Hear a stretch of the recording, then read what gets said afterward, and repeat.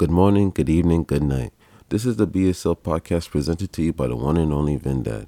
Yesterday, my homie and I went up to my mom's house, and my mom has basically, it's like her mom and dad staying with her. I call them like grandparents, basically, and my homie got stopped by my grandpa, and he looked at my homie, and he's like, "Yeah, I have great memories still, blah blah blah, etc. etc." Grandpas and grandmas, they just like to talk to the youth and stuff, man. It's beautiful, man. It's so crazy how happy they are just for you to talk to them, just spend some time with them, and all the stories that they have, and all the wisdom that they have. And my friend just looked at my grandpa and basically said, like, "I hope I have my memory like how you do at your age." And he just looked at my homie and then looked at me, and he basically just said, he's like, "Honestly, just stay focused, my youth. Stay focused on what you need to be focused on."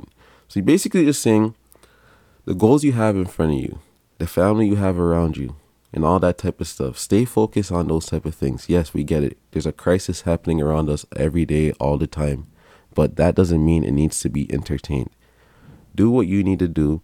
Focus on the things you need to be focusing on. Don't have your brain just scattered and all over the place, and you're over there, you're over there, you're over there, you're over there. Some of these fights are not for you.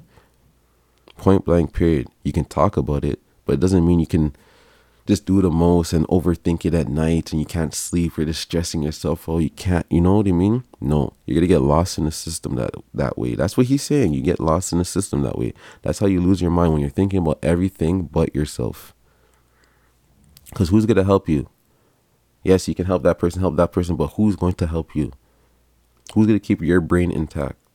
And that's what he was saying, basically. He looked at us and said, yeah, focus on what you need to focus on. Take care of the people you need to take care of you. Yes, I know you're going to feel bad for certain things happening around you, but if you can't help out, you can't help out. Do what you can do for the people you love and care about around you. And when you get enough, then you can try to help out over there and over there. But for now, just do what you have to do over here. Lead by example and just keep this brain going for the things it needs to go for.